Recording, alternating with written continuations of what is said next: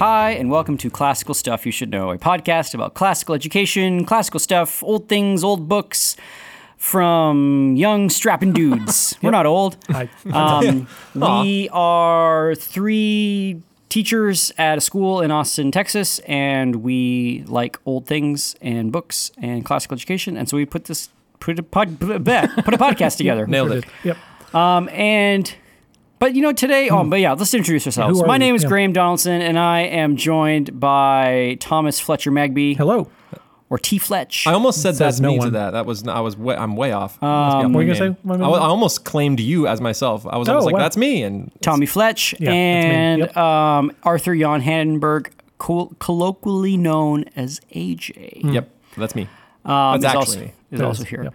Thank you for listening to us. You can find us on Patreon, where we've got bonus episodes of us just talking about stuff and some other tidbits there. You can check us out on Patreon. So Quite a way to do sell that. it. Yeah.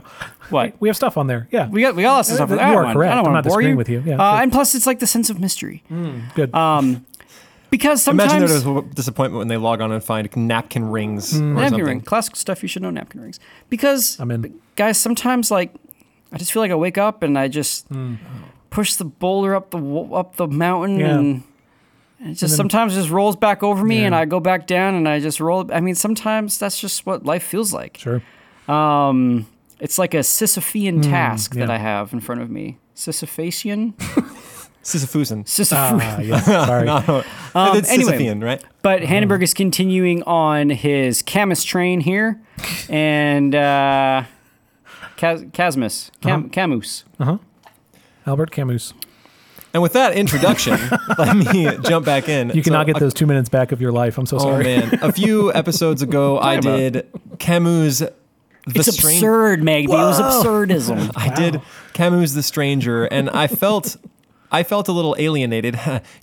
Maybe you don't understand that pun yet, but you will. I felt a little alienated because I didn't really understand the philosophy behind the book, right? The book seems very odd, and I think it might be known as an existential book. It is not existential. It is absurdist. And so I wanted to investigate, so I jumped into one of the things that helps to explain his absurd philosophy, which is his essay. And I say essay, it's really long. It's like 120 some pages. Woof. So his essay, The Myth of Sisyphus, and it is kind of a little bit of a treatise on what absurdism is and how it works. So boys, you've had the experience that Donaldson described last podcast, probably, of a moment in your life when you experience a truly divine beauty, where the world sort of smiles upon you and nature seems at once to be in communion with your soul. Everything is right, everything is beautiful, and you have that moment of deep joy, right? Where you are in communion with all things.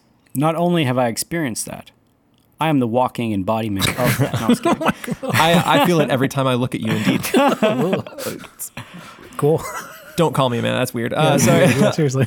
And I'm willing to bet that you have also had what I would maybe consider the opposite experience. I know I have. And he describes this experience where you, for some reason, most of your life live for tomorrow. You live day to day, thinking about the future, thinking about your worries, thinking about your work, thinking about all these things. And then at some point, standing at a train station, standing in an ice cream parlor, everything seems alien to you for some reason. All of that extra tomorrow and the next day and all of this meaning, the things that you were worrying about sort of drains from the moment. And then you think, why? Why am I in this place? Why am I in this ice cream parlor? Why do we eat frozen cow milk? That's bizarre. And my hands are weird flesh tubes made of goo and a couple of bones in there to keep them wiggling, and everything instantly seems alien. Even the actions of other men seem mechanical and not indescribable, unknowable to you, right? Everything seems weird, and you all of a sudden feel yourself alienated from all that is around you and realize that the way that you think other men might think might not be. You might not have any understanding of how another human brain works. It might work completely differently to yours. And you have trouble explaining the why of many things. And Is this like this is not my beautiful house, this is not my beautiful wife? Yeah. That kind of moment? Yeah, kind of essentially, yes, where you have that feeling of alienation. And this is what the existential writers called nausea, where all of a sudden you feel alienated from your own world. Have you guys felt that? Have you had the opposite feeling? I'm willing to guess that Graham probably hasn't felt it in a while. He seems pretty grounded in his meaning, but Yeah, I don't. I mean, if I Maggie, who have, doesn't? if I have, I haven't mythologized it in my mind and in my memory like I have Deep Joy to be able to talk about it in the way that I have. You know what I mean? Like, I haven't. We all have our own history of our life, and we've turned it into a story. And as we get older, it gets real different from what actually happened. So if I've had that moment when I was younger or whatever, actually. This does remind. I think I had that moment when I was in a Blockbuster Video once. Yep. What happened? I just remember being like, "This is so stupid. what am I doing? What am I like? This is Watching things on tape to entertain us, and I'm paying for these stories to watch on a video screen." Yeah. And I like I said, I don't have it as ready at my fingertips with a mythologized story like I do the Deep Joy. So maybe have you? I've had. I'm not sure. Are you having it right now, Hannenbergers? Yeah, Because I've never felt this. And find out if I Hannenberg's like, uh-oh. Because there's I've had those moments of realizing I so totally see the world differently than other people, and like a shock at that. But I don't. It's not the same thing as saying that like life is drained of value or of meaning, or seeing things as meaningless. I wouldn't describe it as that. There are those moments of like feeling alien to a situation, a room, a group of people. I don't know if that's the same thing as the nausea, though. You would kind of explain it as extreme consciousness, maybe, and where the world around you defies sort of a unifying explanation. I don't know. Is this like a wake up sheeple kind of moment where you're like sitting on a subway and you're like, I'm the only free thinker? You really don't like this stuff, Graham. Yes, kind of, except sort of. Yeah, we'll get there. I actually don't think it's a terrible philosophy, and I actually experienced this a ton. And just the bizarreness of the world. And it goes back to when I was talking about my experience with my granddad and his death. It's bizarre, right? It was a bizarre feeling, and it defied the feelings and view of death that we usually want to have, either that it is tragic or it is noble or that it is scary. For me, it just felt weird, and I did not feel connected to the world around me. That said, a listener sent in an email and pointed out that I do remember it vividly. So somehow this death affected me. Right. And then the funny thing is, I do have those moments of deep joy logged in my brain. One was when I was at a lake in Canada.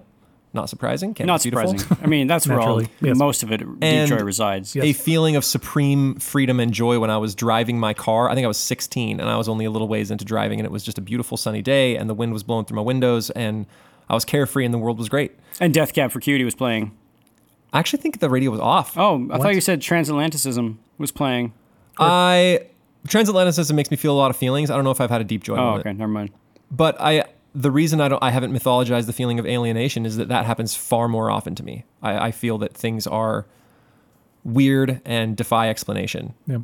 And I was wondering if you guys had that same experience. I'll have to listen more to see if I understand it, because I don't have a clear moment in mind when I hear that. I've had days where things or just like strange things happen in succession, but I think I still attribute meaning to those things. Yeah.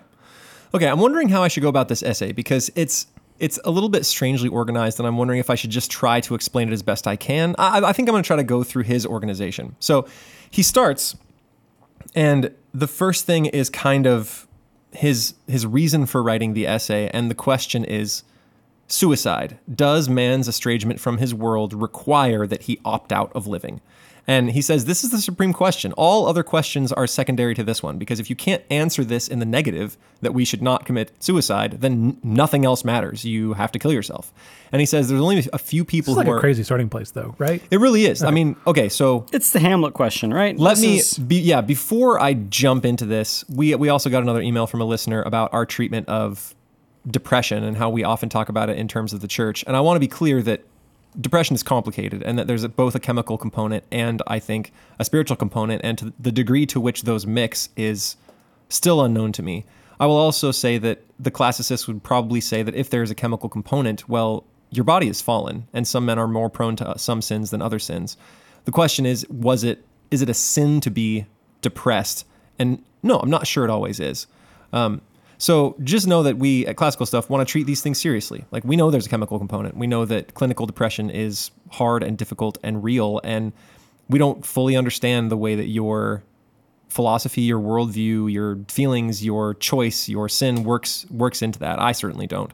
And I think the same is true of suicide. We might treat it lightheartedly here, but suicide is certainly not a lighthearted thing. And if you are at all contemplating it, hear from us a resounding no, you should not commit suicide. That is a bad idea. So even as we may treat it a little lightly here, know that it's a serious thing. Are you guys with me on that? Mm-hmm. Okay. Great. So his question is, should we commit suicide? Should I stare in the face of an absurd world and off myself? And I have to answer that before anything. And here in the first few pages is where I found the origin of The Stranger, how he wrote that book. He'll talk about it more in depth near the end. Let's see. He defines absurdity. This divorce between man and his life, the actor and his setting, is properly the feeling of absurdity. And he explains a little more. A world that can be explained, even with bad reasons, is a familiar world. But on the other hand, in a universe suddenly divested of illusions and lights, man feels alien, a stranger. Right? The subject of this essay is precisely this relationship between the absurd and suicide, the exact degree to which suicide is a solution to the absurd. So the absurd is kind of an interaction between a world that defies explanation and the man that finds himself desiring a unity of that world, which our author Camus calls nostalgia. So we as humans want a unifying meaning or explanation. Yeah. And he points out that all attempts to find one via reason have been failures. And most modern philosophers, including Nietzsche, Kierkegaard, there's a few other ones he mentions here that we'll get to, they all admit that reason is not going to do the job and then somehow have to deal with that absurdity. A man who wants a unifying explanation for things and a world that defies reasonable explanation. Yeah, I mean, we told you the Enlightenment wouldn't work back in the day, but whatever. Right, exactly. No, why is suicide then the answer? Why not just like, well, there's no answer to the absurdity of life, so I'm just going to run out the clock. Okay, well, we'll get to the suicide answer. So he will answer that, but that's the question: is your world defies explanation. Your reason is never going to do it. You cannot find this unifying principle, yet you still desire one. You have this nostalgia. So what do you do with it? This is the absurdity, the divorce you feel between those two things. So he takes the fact that there is no understandable explanation, that the question does not have an answer. He takes that as a given. And since that's a given, what do we do? He will point to other philosophers who have tried to reconcile those things, say that they have failed, and then continue from there. He's not just asserting it. He will prove that point. The Enlightenment project did fail. Yes, he's saying you can't do it with reason. So does the absurd dictate death? You have two options if you want to resolve this tension. Either you commit intellectual suicide and you find some sort of loophole you can get out of it to find a unifying theory, and he'll point out a few philosophers who did it, or you commit physical suicide. You lie to yourself. Either you lie to yourself, or you make some sort of logical leap, or you deny reason altogether, which he's not willing to do, or you commit physical suicide. He says those seem to be my two options, right? I cannot know unless I pursue without reckless passion in the sole light of evidence, the reason of which I am here suggesting the source. This is what I call an absurd reasoning. Why is there not a third option of having faith life. In moving forward that we just haven't got the answer yet, but we can still find it? Why does he say, it's not, we did it all, and we're now at the end of intellectual life, and we didn't find it, so now we got to wrestle with that? How come there's not like a faith in the project continuing forward? I mean, he's pointed out that it doesn't work, and that but why not? You are part of it is that you are an individual, and thereby in your individuality deny the unity that you seek, right? You are alone and solely alone, and not a unity of these things, and what you are looking for is a unity you yourself negate. It's a weird answer, and I'm not sure it's fully satisfying. Yeah. But it's kind of an assumption. It's not going to get there. If there is a God, I do not currently know him, and I am not satisfied with the evidence, right? And I cannot know him through reason. And so I want to apply my reason to the life that I am here living. So that's kind of the beginning. He talks about the reason for his essay. And then they can talk about the awakening of man. And so here's where I'm going to describe this feeling of absurdity that you guys might connect to. Are you ready? Okay. It's a little bit longer of a quote, but here it is. I hope my audience is with me. A step lower and strangeness creeps in. Perceiving that the world is dense, sensing to what a degree a stone is foreign and irreducible to us, with what intensity nature or a landscape can negate us. At the heart of all beauty lies something inhuman, and these hills, the softness of the sky, the outline of these trees at this very minute lose the illusory meaning with which we had clothed them, henceforth more remote than a lost paradise. The primitive hostility of the world rises up to face us across a millennia. For a second, we cease to understand it because for centuries we have understood in it solely the images and designs that we had attributed to it beforehand, because henceforth we lack the power to make use of that artifice. The world evades us because it becomes itself again. That stage scenery, masked by habit, becomes again what it is. It withdraws at a distance from us. Just as there are days when under the familiar face of a woman we see as a stranger her we had loved months or years ago, perhaps we shall even desire what suddenly leaves us perhaps we shall come even to desire what suddenly leaves us so alone. But the time has not yet come. Just one thing. That denseness and that strangeness of the world is the absurd. Right? That discomfort in the face of man's own inhumanity, this incalculable tumble before the image of what we are, this nausea of a writer today calls it, is also the absurd. Right? There seems to be one thing we are sure of, and that is death. Death is coming for us, and that's what we deal with. So did that help you connect with it at all? Is this the big pit that they scream at in Garden State? Yes. I mean, is the Yeah. big death? Yeah, Yes. yeah. Yes. Okay. Yeah. As Iron and Wine will start playing in the background Yeah, exactly. as we keep talking. Was it Yeah, Iron good for Wine you. or was it? Maybe it was Iron Wine. I thought it was Broken Bells. I don't remember. It's a hipster movie, kids. Go Google it. Don't. Actually, Just don't. yeah. Shoot. Yes, I get it. I think. I wonder if what we were describing with the deep joy of romanticism as like a small little glimpse of what we were made for in terms of heaven, if what he's describing is not the small little glimpse of what we could be made for in hell. Like this, so like Disunity? So this idea of that Earth and like our terrestrial existence ends up being like the antechamber to is that the antechamber? Like the beginning, part, yes. the beginning of either one of those realities. So like your time on Earth could have been like a prelude to heaven, and everything was leading you towards that, or your time on Earth could be a prelude to hell and leading you towards that alienation, that aloneness, that being a stranger to reality. And I wonder if what Camus is describing is feelings where that being the destination, if things keep on trucking the way they're going, oh my goodness, this is what it means. If he's not describing like anti-deep joy. Yeah, because then that would... I've had those encounters with friends from high school that you see them 10 years down the line and they have moved closer to hell than they have to heaven. Mm-hmm. And in that way is a picture toward that. But that still attributes a meaning to... I'm able to look at that and say... You are, but they look at it and they say Correct. crazy madness. They Maybe- say meaninglessness. But that's why I'm having trouble with this, because I would need to see it as meaningless, not as pointed toward hell. Correct? Isn't that? Yeah, it's not. There is It's the to the absurdity of- absurd man. There is no future life. Yeah. yeah. Well, There is nothing after death because it's unknowable. Right? Here's another quote: "Of whom and of what indeed can I say? I know that this heart within me I can feel, and I judge that it exists. This world I can touch, and I likewise judge that it exists. There ends all my knowledge, and the rest is construction."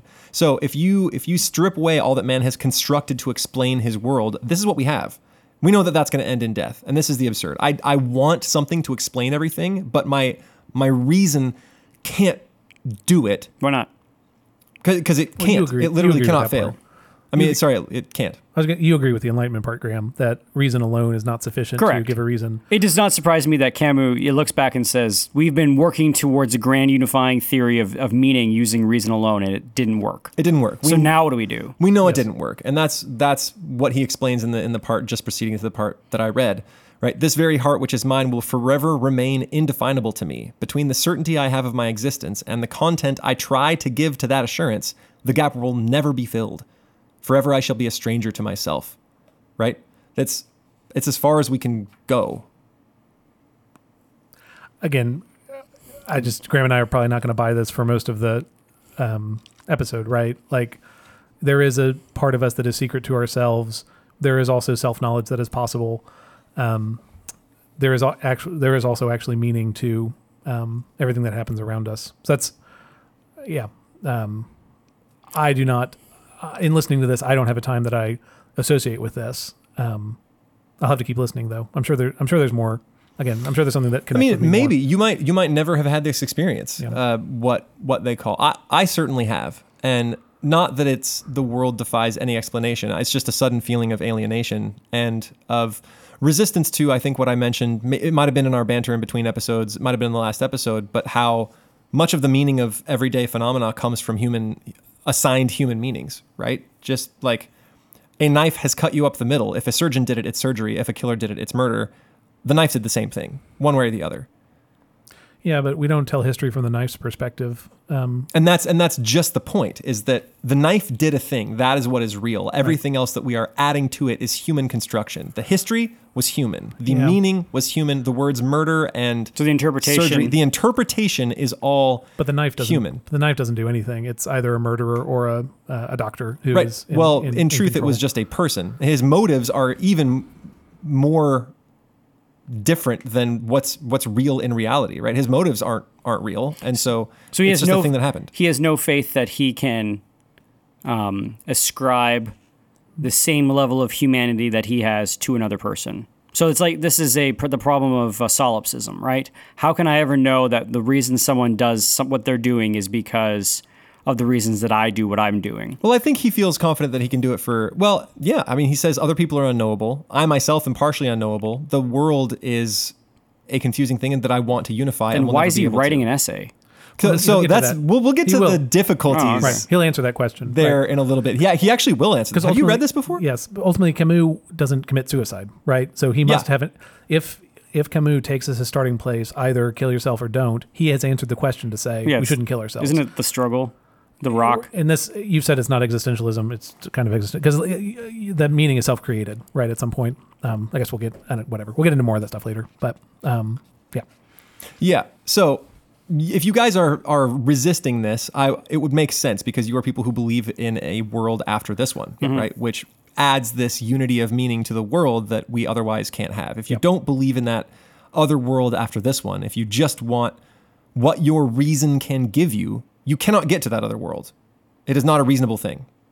And so if he is like, I want just what my reason can give me and only that, and I'm not going to add anything else to it, then you end in the world of the absurd. Okay, Chesterton's got a great line about people who are hyper-rational, or people who only want to live in the realm of reason are crazy people. Yes. Are the people that think the movement of every blade of grass has some sort of like conspiracy against them. Okay. So let me do some more summary here really fast exactly. because we can get to the discussion of the theory in a minute. Yeah. So he then points out a few philosophers that sort of start where he starts and then do the intellectual suicide thing, right? They see the walls closing in on them. They realize that they cannot explain the universe, and so they have to figure out some way to explain the chaos. They are them. They want a unity. The world is not unifiable, and so what do they do? That's quite fun. Who does he name? He talks about Jaspers, and he says reason's failure proves transcendence. That's what Butler? Jaspers says. Is this Butler? And Jaspers, Yes, what do you think yeah. about the meaning of life? Yes, his butler. apparently, Yes, exactly, yes. his butler says it's because reason has failed that proves that there is something that transcends reason, and that proves that the world is transcendent. And that is how he dodges the question. Sure. And he's like, but that's a logical leap. Just because your reason failed doesn't prove that there is an ethereal thing out there called transcendence. It just means your reason has failed to explain it. Sure. It might be chaos. Let's try Then he Jaspers. talks about a guy named Chestov who ends up saying that the absurd is God. Okay. That everything that defies our explanation is God. And he's like, yeah, except the point of the absurd is that it negates God, right? Like there is no unifying principle. And so that's kind of an intellectual leap. He also talks about Kierkegaard, who requires the sacrifice of the intellect. Oh, like, he does not anyone, but Kierkegaard's my boy.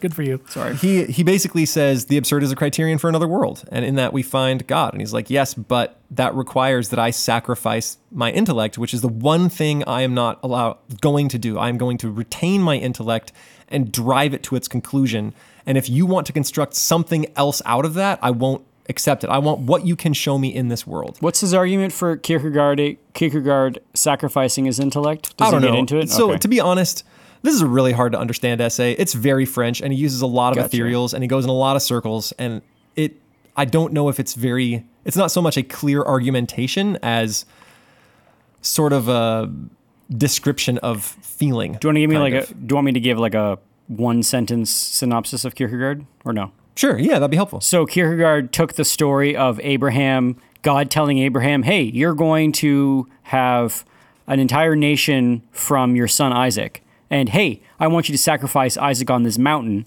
And Abraham being like, okay, to both of those things and going up and willing to sacrifice Isaac on the mountain as the story of how mankind should live outside of the bounds of reason, having faith in being this person of like, what is it? A night of infinite resignation or something like that. Anyway, There you go, resigning. Yeah, but having the idea that like the faith in the unreasonable request from God is the position that mankind should take, is to sort of open themselves up in faith to what seems absurd, I guess. And then Camus says like, well, I'm not willing to do that. I'm not opening myself up to having faith in that the promise will play itself out in the light of the promise seemingly unreasonable. Okay. Anyway. Sure. All right, let me we got to do an episode on Kierkegaard. let me hustle through, but yeah, All right. Kierkegaard's great. We'll get some Let me hustle through a little bit more. So here's Camus' position. He says, I want to know whether I can live with what I know and with that alone. I am told again that here the intelligence must sacrifice its pride and reason bow down. But if I recognize the limits of reason, I do not therefore negate it, recognizing its relative powers. I merely want to remain in this middle path where the intelligence can remain clear. So maintain what the intelligence can establish, not get rid of it, right? Absurdity doesn't require total chaos. Right. He says, I can be reasonable to a point, but at a certain point, it becomes either metaphor, like when we're talking about physics, when we get to atoms, we explain it not really exactly what's happening, but an approximation. We get to poetry, right? He's like, I want to stay where reason can actually talk. And then he sort of gives us the feeling of the stranger and where that comes from. Like he gives it sort of a design of what that guy looks like. He feels that all things are innocent, right? He's assured there's a sin of, here, I'll just read it. He's describing Meursault, the guy from The Stranger, or well, no, he's kind of talking about the absurd man, and it sounds general, crazy similar to the actual character, Sure. right? Yeah. All he can reply is that he doesn't fully understand that it's not obvious, right? He's asked to leap, right? To a leap to the gods. And he's like, I don't get it. It's not obvious to me. Indeed, he does not want to do anything but what he fully understands. He is assured that this is the sin of pride, but he doesn't understand the notion of sin, that perhaps hell is in store, but he has not enough imagination to visualize that strange future. That he is losing immortal life, but that seems to him an idle consideration. An attempt is made to get him to admit his guilt. He feels innocent. To tell the truth, that is all he feels, his irreparable innocence. This is what allows him everything. Hence, what he demands of himself is to live solely with what he knows, to accommodate himself to what he is, and to bring in nothing that is not certain. He is told that nothing is, but this at least is a certainty. And it is with this that he is concerned. He wants to find out if it is possible to live without appeal. That man does not exist. That is a construction of Camus. Camus wants that man to exist, but man does not that's exist. his point. Is the absurd man that you have to have a focused attention to keep these little explanations and this intellectual suicide from sort of breaking in on you. Yep. This is how he wants to live. He feels that he is innocent because all assignments of guilt come from one of those big explanations of all the people, and he's like, I feel innocent. I haven't done nothing wrong. All of this extra stuff you're putting on me is nothing to what I see. And he brings that right into his answer about suicide. He says that life will be lived all the better if it has no meaning. Living an experience, a particular fate, is accepting it fully, right? So to live out the absurd life is a conscious revolt against this weird opposition he feels. And that is sort of freedom, right? It is not aspiration. It's devoid of hope. That revolt is the certainty of crushing fate without the resignation that ought to accompany it. So I see that I will die. I know that that's true. I am a slave to it. But I will live and accumulate as much experience as I can before I die and revolt against that truth.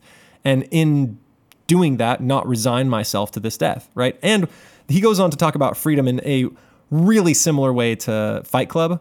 Basically, once you hit bottom and you have hopelessness, you are free to do whatever, right? If I strip all meanings from all things, then, and really all I'm trying to do is accumulate sensual experience, not sensual as a sexy, but sense experience and that sort of thing, then anything is really permitted. Like, there might be consequences, sure. You don't have to say that they aren't there, but I am like, everything is equal because it's all going to be swallowed up in death anyway. And it's better to live it as fully as I can before I kick it. Right? This is the arguments that the Vikings made in the Ballad of the White Horse. Yes. The Guthrum and Ogier and Elf and the other guy, I can't remember his name, making the argument about varying degrees of, since there's nothing in the end, either eat, drink, tomorrow we die, or, accumulating sensual experiences, or just like, you find your meaning in the fight, which is what Guthrum gets to. It's like there's some moment in the middle of bloodlust where you feel alive and everything else is just is a death. So you fight to get those moments of feeling alive. This is what it sounds like. You are here to accumulate experience, right? You are alive now, tomorrow you die, and that certainty of death, that coming negation, provides you a certain freedom, right? You are either a slave to this unifying idea that you had of the world, right? Like you fellows are slaves to Christianity. Dang. You are, right? What'd you say? I said, dang. Oh. I mean, God, the Bible makes no hemming and hawing about that. You are a bond slave of Jesus Christ. Correct. Right? It does not beat around the bush. You are a slave to it, right? You are either a slave to this thing, Galatians 4. Yeah. or you are a slave to your ultimate coming death. And in that, you can be resigned to it and find a freedom. Doesn't matter. Should I write a book? Well, it doesn't really matter. So you Why can choose not? whether you do or not. I do or not. And so he begins to say that the eye sort of becomes this roving camera where you can record all sensual experience and not necessarily put all these extra judgments upon it. He goes on to give sort of 3 sketches of this kind of man. One is Don Juan. Does each person get to make that decision? So say for Don Juan, is he right to make whatever choice he eventually makes for does he get to choose his own source of happiness, right? Does each person get to have that freedom to do that? Happiness is a weird thing that he only addresses at the very end. The importance seems to be revolt. Purpose, whatever. Right? Yeah. Can I revolt however I want to? Yeah, sure. He actually gives 3 sketches. So Don Juan finds his sensual experience in many women, right? He's like, why do I have to love one woman to love deeply? I can love deeply many, many women. And in that, find my rebellion from everything else, right? I think he's possibly misunderstanding Don Juan, but I think Don Juan was maybe sunk in lust and was not necessarily thinking of conscious revolt against the absurd, right? But Don Juan will never have the experience of loving only one woman. That's true. But he didn't want that experience. Right? I mean, he that's the thing is, as long as he is conscious of his absurd state in the universe, it doesn't matter which he chooses. Either way, right? There's choosing equal meaning to either in Camus' view. Oh, well, he is choosing to revolt against death. Right. I mean, that's the thing. Like that, you are feeling the freedom that he has provided for you, where you can do whatever you want to. It's like that gif of the guy in his office. He's just like smacking his keyboard and flipping pages over, and he's like, "Oh, screw this, screw this, screw this." The important thing is that you get quantity, right? Like as much life as you can have, because so maybe as a completionist of video games, this should appeal to you. Somebody who enjoys getting that little 100% Steam achievement, at least back in your former days. Yeah, think about that like life, getting the achievements for life. I have said many times it's the wrong way to play video games. In the same way that when I read a book, if I get past page 70, I will finish that book. That is a horrible way to read books. You get a little achievement pops up when you're done. After I finish a book, when I finish Purgatory, I'll get that on my merit badge list. Yeah. Anyway, no, this is not good. Yeah. So he talks about Don Juan, the conqueror, and the actor as the 3 sort of paragons examples. I don't feel like I need to go into that. He sort of shows it how it plays out in these 3 types of people, and how like the artist marries themselves to their art and sacrifices any, and like through all of the things that they live this crazy experience. So they're sensualists all in just various different ways. Yeah, the artist, in very different ways. The lover, and what was the third one? The conqueror. Oh, okay, cool. Yeah, I got you. So the Vikings of he multiplies his personality, right? He works out the thing he's sure of, which is himself, in his art form, which is his conquering. Yep. And then he asks the question, well, can you do art as an absurdist? Like, does the fact that you're going to die mean that no art is possible? He says, well, you can do art so long as it's absurdist, right? That it recognizes that there is no unifying principle and that you don't attempt to give the world the unifying principle. Then the novel becomes a revolt. And you can just as soon choose not to write it. It doesn't matter because you are under the freedom of this that you will eventually die. So write the book. Doesn't matter. There's no prosperity. You're not going to live to see it. If you want to do it to express yourself and to have more experience, that's fine, as long as you're conscious and you are not falling back into the slavery of the nostalgia for unity. You guys tracking so far? Yeah. Yes. Okay. And then he kind of explains what he means by... He talks a little bit about the Brothers K. I would not want Albert Camus to marry my sister. Yeah, probably not. After reading The Stranger, you don't probably want Meursault anywhere near your family either, right? Yeah. Yeah. So he does his about writing, and then he talks about Dostoevsky, and some of the characters there are dealing with these big questions, right? Dostoevsky himself dealt with these big questions, and so he has... Does he name characters? Like Ivan from Brothers K? Yeah, that's one of the ones he names. Yeah. He says, weirdly enough, it seems like Dostoevsky's on the side of Ivan. He has to... That bit was written in like 2 weeks because that's how he felt. And then the rest of it was argument to written Ivan. in like 3 months. And it requires humiliation and shame. Like that's his answer to all of these things that Ivan brings up. Right. If you're curious about that, you can go back and listen to our episode, The Grand Inquisitor. Yes, but Alyosha still kisses him at the end. Right. And he mentions a guy named Kirillov who eventually commits suicide. His revolt is suicide. He says, so's Ivan's. I don't believe God exists. Yeah. And in that I am God. And so the only way that I can express my true freedom is through suicide. That is how I will like revolt against the thing that has made me and show that I have the power over my own life is to end it. Sure. But so then Camus really doesn't care about the answer to the question then, right? So if he's posing, why should one not kill oneself? Someone could still choose to kill themselves to show their freedom. And that's their revolt. Correct? Yeah. Right. Don't those both exist within this? I need to read that part again to correctly answer this question, I think. Yeah. But maybe he would say most people should not or don't have to, I guess. There's no command. The meaninglessness of life would not dictate that people have to do this. I remember watching an interview with Ethan Hawke, the actor, and they're asking like a very sort of, milquetoast question like, so Ethan, why did you decide to be an actor? And he looked at the camera, looked at the interviewer and said, like, the first question one needs to ask is, why wouldn't you kill yourself? And then when you've answered that question, then you can answer why you're an actor. And I was like, this is why I don't like Ethan. That's fair. All right. And lastly, the last little section is when he talks about the myth of Sisyphus and why Sisyphus is an ideal for the absurd man.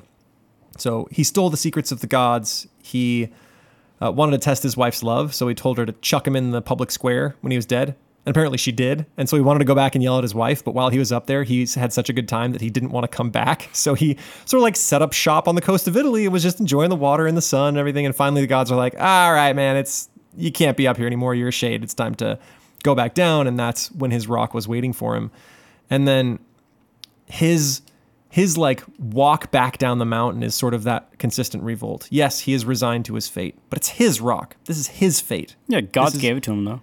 Yeah, but he is resigned to it. Now that this is his world, he can live freely within it. And even goes so far as to say you have to imagine him as a happy man. He's a happy character. One must imagine Sisyphus happy is the very end. Mm-hmm. The struggle itself toward the heights is enough to fill a man's heart, right?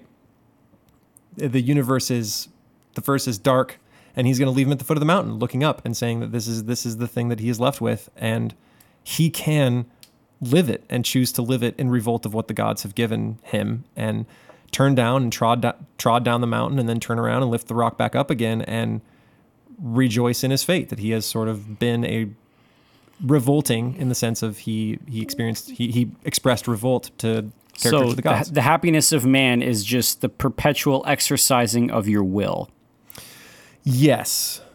Yeah, he says that this is the magnificence of man, is his expression of his own freedom in that hopelessness, right? This is what lends life all of its importance, all of its grandeur, all of its nobility, is man's revolt against this weird duality of an unknowable universe and the unity he wants.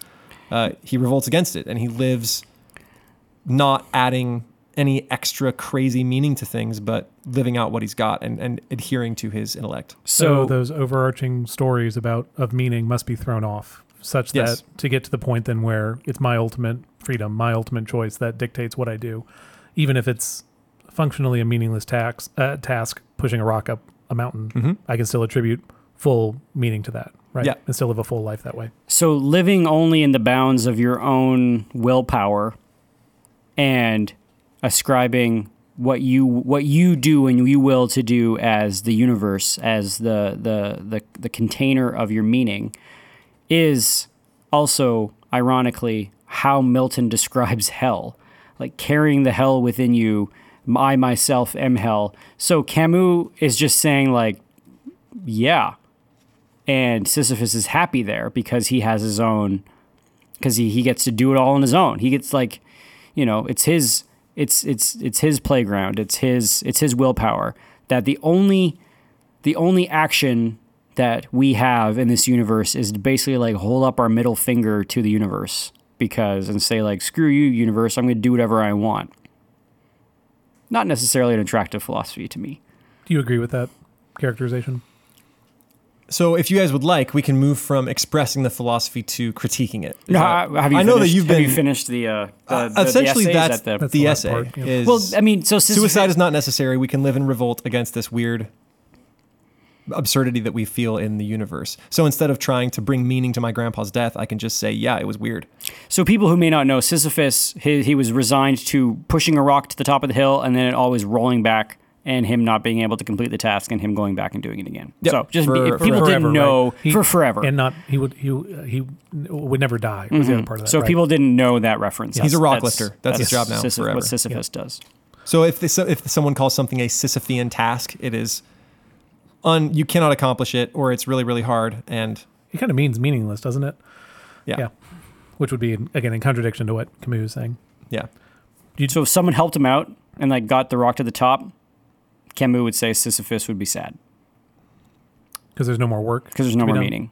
I don't know. Then his world is thing. larger, and he does not have to ascribe guilt or like he's innocent, and the world is as it is. And this is the thing about absurdity, is it removes all hierarchy. So the general is just as good as the peasant. There is no difference to them. They will both eventually die.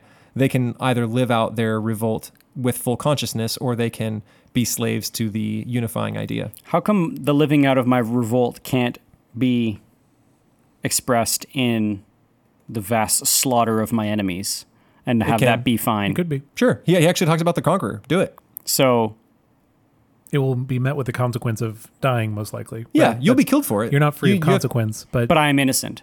yeah. That doesn't negate consequences. He addresses that. Mm. Yeah. Just because you feel innocent doesn't change that people are going to kill you for right, it. Right, exactly. But those are lesser people. Those are, right? Isn't that the... Oh, they're people just like you are. They just might be enslaved to a unifying principle that they've cooked up out of nowhere, and you know that that's coming from nowhere and is not jiving with the intellect. Yeah. So we're back to Great Man. Maybe it's not the exact same as Great Man theory, but seems pretty close, right? Mm-hmm. Some people throw off the shackles and some people don't. But that has an inherent that has an inherent greater lesser, and this doesn't. This is the evening of the playing field. Everyone is equal. We're all there's he would say the people who believe in an overarching theory are lesser in some sense. Yes, which is honestly the trouble. All the normies are, they're incomplete. Don't see things clearly. Yes, they have just their intellect is not awakened.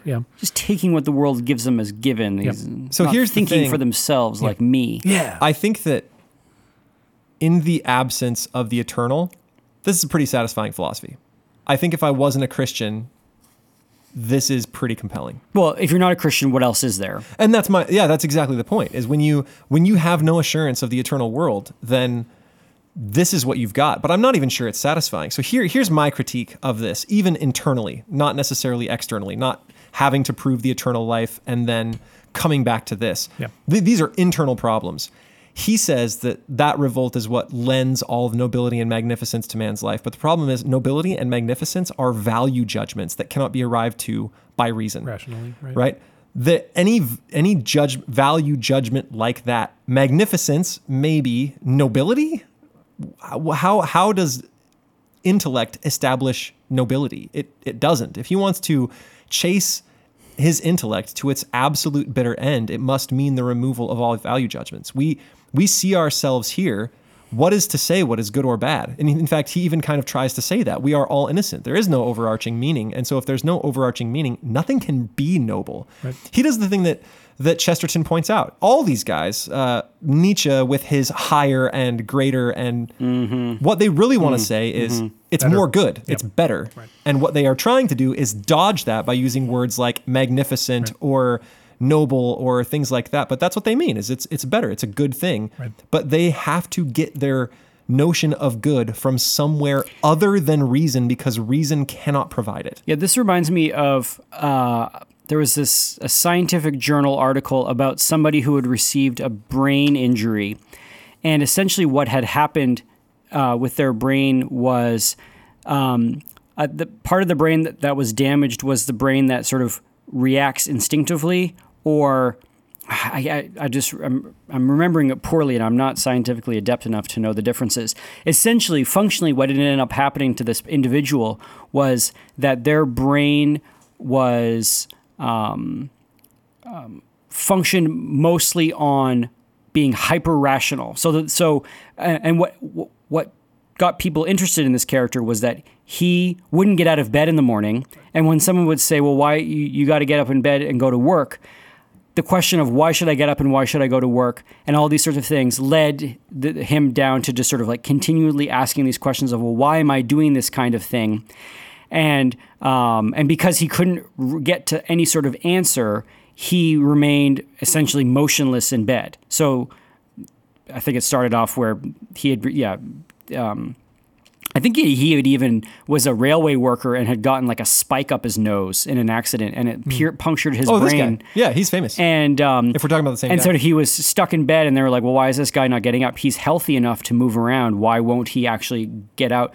And he was also thinking about, like, should I get up on the left side of the bed or right side of the bed? Which side of the bed is the better side of the bed for me to get up on? And he was trying to sort of continuously ask this question about what was the rational thing to do in the morning, and he couldn't get to the conclusion I should get up and go eat and go to work, because even the idea of eating is better than not eating was broken. Well, I mean, that's the thing. For listeners who don't understand why rationality cannot provide senses of nobility or good, I mean, you can keep on asking questions about why I should do a certain action. Like, why should I get up and eat? Well, because it's going to make you healthy, and because being alive is good. Well, what does that mean? Yeah.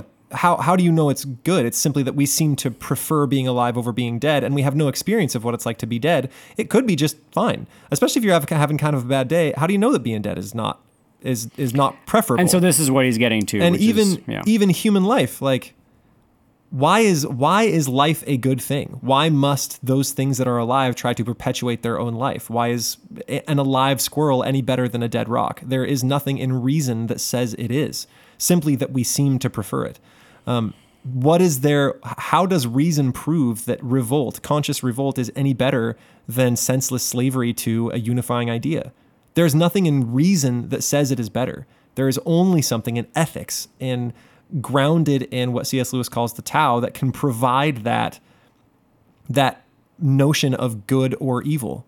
Good or evil are senseless when it comes to reason. Reason cannot prove them. Reason simply can say what is advantageous to life or yourself, but why should you have the advantage over other people? And simply because you seem to like it. So it becomes a question of preference, right? And he cannot provide this. My other big...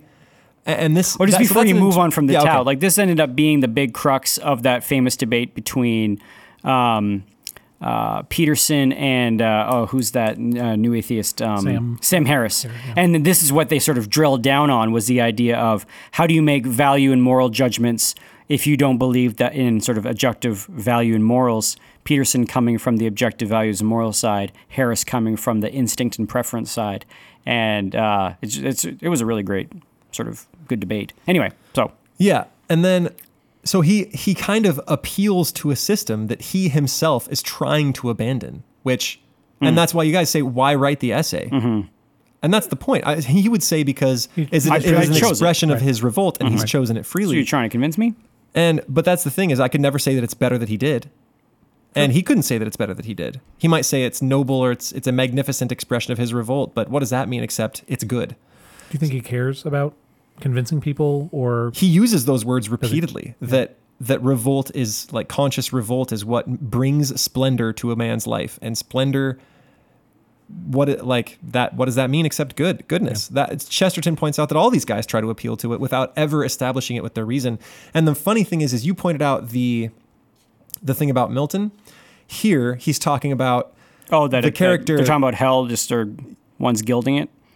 Yes, well, like we can reign in hell. What does that mean? Better to reign in hell than serve in heaven. Correct. Yep. So he is talking about a character named Kirilov, the guy who kills himself as sort of a form of protest to show that he is like he realizes that God doesn't exist. Mm-hmm. That means he is God, and to show it, he kills himself. Right? I am in charge of my own life. I will show that by ending it. And the character at the end of The Brothers K says, "We shall meet again." Like the one of us will die. There's a sick kid that's going to die. And he's like, we will all tell each other how it went. We're going to meet together in the afterlife. Like there is something after this, and expresses that. And this is what Camus writes right after. There is no longer any question of suicide or madness. What is the use for anyone who is sure of immortality and its joys? Man exchanges his divinity for happiness. And that, I think, is the thing that C.S. Lewis is expressing. It's the thing that Chesterton expresses. This is the choice between personal divinity, which means I am God, or happiness in slavery to a unifying idea. And that is the single thing. Living in the Matrix. Right? I want to be God. Mm-hmm. And so I will sacrifice my happiness for that divinity. Right. Or I want happiness, and I will sacrifice being in charge of my life for that happiness. To submitting to some mythos or whatever. To submitting to some mythos. And that is where I think he expresses the same sentiment that the devil expresses, that many of these philosophies express, that he wants to be God in charge of his own life, and he sees it as noble. And even if it means sacrificing happiness. You sounded more positive about The Stranger a few weeks ago than you're sounding now. Have you changed your mind from reading The Myth of Sisyphus, or? So here's the thing. I really wish this podcast was longer, because my next question was going to be, what is good that we can take from this? And what are Christian principles? And I think that there are a few. Right. And because again, I said this last time, I'll say it again, that freedom that you have from realizing there are things that don't matter, I think is really helpful. And the idea of defining a value for your life and yourself, I think is also really helpful. But there have to be boundaries around you can become a conqueror and kill as many people as you want. And that's equal to becoming Saint Teresa. You know what I mean? Yes. And there has to be some way of recognizing better and worse goals in life. But that idea of freedom of action, I think, is really helpful to take from this. Yeah. So here's where I kind of land. I think his notion of freedom under the impending certainty of death is a good one, especially for Christians, right? If you accept the doctrine, the unifying doctrine that like I have to leave it and leave a legacy and be famous and have my progeny, change the world. The world is going to be obliterated, whether you change it or not. It's going away, right? And but hold on, new heaven, new earth, right? So yeah, new heaven, new earth. So but on an eternal scale, you are absolutely certain of your knowledge that you will live for an eternity, and that turns the volume down on everything that happens in this life because it occupies literally no space, right? But there are things we do in this life that affect eternity, and those are the things that matter. Anything that is not eternal will be swallowed up in this eternity, I think, as far as it from the Christian ethos perspective. Kings bring in their treasures in Revelation. Like there's we have resurrected bodies, there's a new earth. There are things that will, it's a related point to what you're saying, but there's more, I think, that's eternal than, I don't know. Yeah, wouldn't it be more fair to say, instead of saying that there is a meaninglessness, or that it turns down the volume on things on this earth because in light of eternity, wouldn't it be more fair to say that it turns up the volume? No, for the person who loves God and for the person who is now in Christ, eternity has begun. Is now, yes. And so the things that you're doing right now, it's not like, we just have to run out the clock until we get to heaven. It's actually God has called us to live heavenly now. Yeah. And so we do that now. Yeah. Yes. So And so then the volume is turned up in everything we do. So we should be a little concerned if we're just wasting our time or living for cash or whatever. Here's the way that I kind of talk about nihilism, the hopelessness that he's sort of addressing here is that everything that we have is both infinitely meaningful and infinitely meaningless. He says that? No, this is how I talk about okay. it. Yeah. And this is probably his perspective too. Everything we do matters because it's the only thing we'll ever have, but it doesn't matter because we'll die and it'll go away. I think that he finds obliteration of the now in the void, and Christians can find obliteration of the now in the eternal, which is way different. So these things that we have will last forever, and we'll have, the thing is it actually does turn the volume up on some things, but so does nihilism, right? Everything is infinitely important. It's the only one you'll ever have. This moment is past, you'll never get it back. For Christians, the moment is past, you'll never get it back. But hey, there's a lot more coming. So the volume gets turned up, and on some things, it stays up. Your eternal choice really matters. What you do with your body really matters. The way you treat people really matters. Some of those systems of value are a real thing. But there are systems of value that mankind, and especially Christians, have adopted that are not good and not given on an eternal timeline. Sure, but what you're just describing is Christians should live according to the Christian ethic. Yeah, I'm describing orthodoxy. Yeah, but I'm simply saying that living with an eternal perspective is important, and sometimes it bears a shocking resemblance to living with a nihilistic perspective. I don't know about that. Augustine, the idea of that eternity is just the eternal now, the eternal present, right? Meaning gets sort of sucked out of everything in the nihilistic perspective because you can't ascribe anything to it. So the conqueror is just as meaningful or meaningless as the good old, as the farmer in Canterbury Tales. But it also adds because it is infinitely precious because it's the only thing they'll ever get. No, but I mean that doesn't. So what? It's not precious. I mean, it's only precious insofar as it means anything. If it's the only thing they're ever going to get, it means everything. It's the only thing I'll ever have. For the nihilist, this world means absolutely everything because it is the last he will ever have, and it is slowly slipping away from him. Every single moment holds. So the only thing for him infinite meaning. No. If it's slowly slipping away from him, every moment holds anxiety and dread. Yes. Yes. And that's what he's talking about. That's the that is not, and that the fact that heaven starts now in the heart for the person who is found in Christ. It is the opposite of anxiety and dread. It is the peace which passeth all understanding. Yes. Those are very different things. Yes, but we get that same assurance of the eternal world, and that death is not coming for us gives this, and getting to be enslaved to a God who really matters gives us the same feeling of freedom that he describes. Does it matter if I write a book or not? Only insofar as it touches souls for eternity. No, other than that, it doesn't really matter. Camus says, I will choose or not choose to pay my taxes and suffer the consequences, and those will be mine, but everything is fleeting and anxiety and dread comes in. And the Christian doesn't say, I will choose or not choose to pay my taxes because in the light of eternity, taxes don't matter. Right. The Christian says, I will choose to pay my taxes not because taxes matter, but because my soul matters. Yeah. So I think we're agreeing with each other. No. I think we are. No, because can you express what I'm trying to? The Christian has things that he has to do, and there are things that the Christian is not allowed to do. There is nothing that the Camus believer is not allowed to do. I know. I agree with you. So just let me. So then how are these things shockingly the same? We're agreeing with each other. We are agreeing with each other. So explain. Oh man. So we have a minute and a half left. I have nothing. No. Graham, you're arguing against Camus. AJ is putting forward a reinterpretation of it that includes, he's finding the overlap between Christianity and existentialism, correct? That because we know our eternal end, we can find freedom of movement, especially on an eternal perspective. So should I write an artistic novel or not? He has to prove that it's a worthwhile end because everything is meaningless. I know that everything for me is eternal. And whether or not I write this book, it only matters insofar as it touches my eternal soul or the eternal soul of others. Other than that, it doesn't matter. It doesn't matter if I'm famous. It doesn't matter if it brings me $100. It doesn't matter. I don't need to impress anybody. My world is eternal, right? And so I'm pointing out that the Christian ethic brings some of the same freedom within limits, the same feeling of freedom, not the same freedom to do anything. I think that's where our wires were crossed. Right. I don't find the freedom to murder thousands. The same feeling of freedom. The same feeling of freedom in knowing that the eternal is before me. For Camus, it was an eternal void that gave him that feeling of freedom. For me, it is eternity itself that gives that feeling of freedom. So you have a feeling of freedom. Let's say God comes down and picks you up and pulls you towards him in heaven, and in your heart you have that feeling of flying.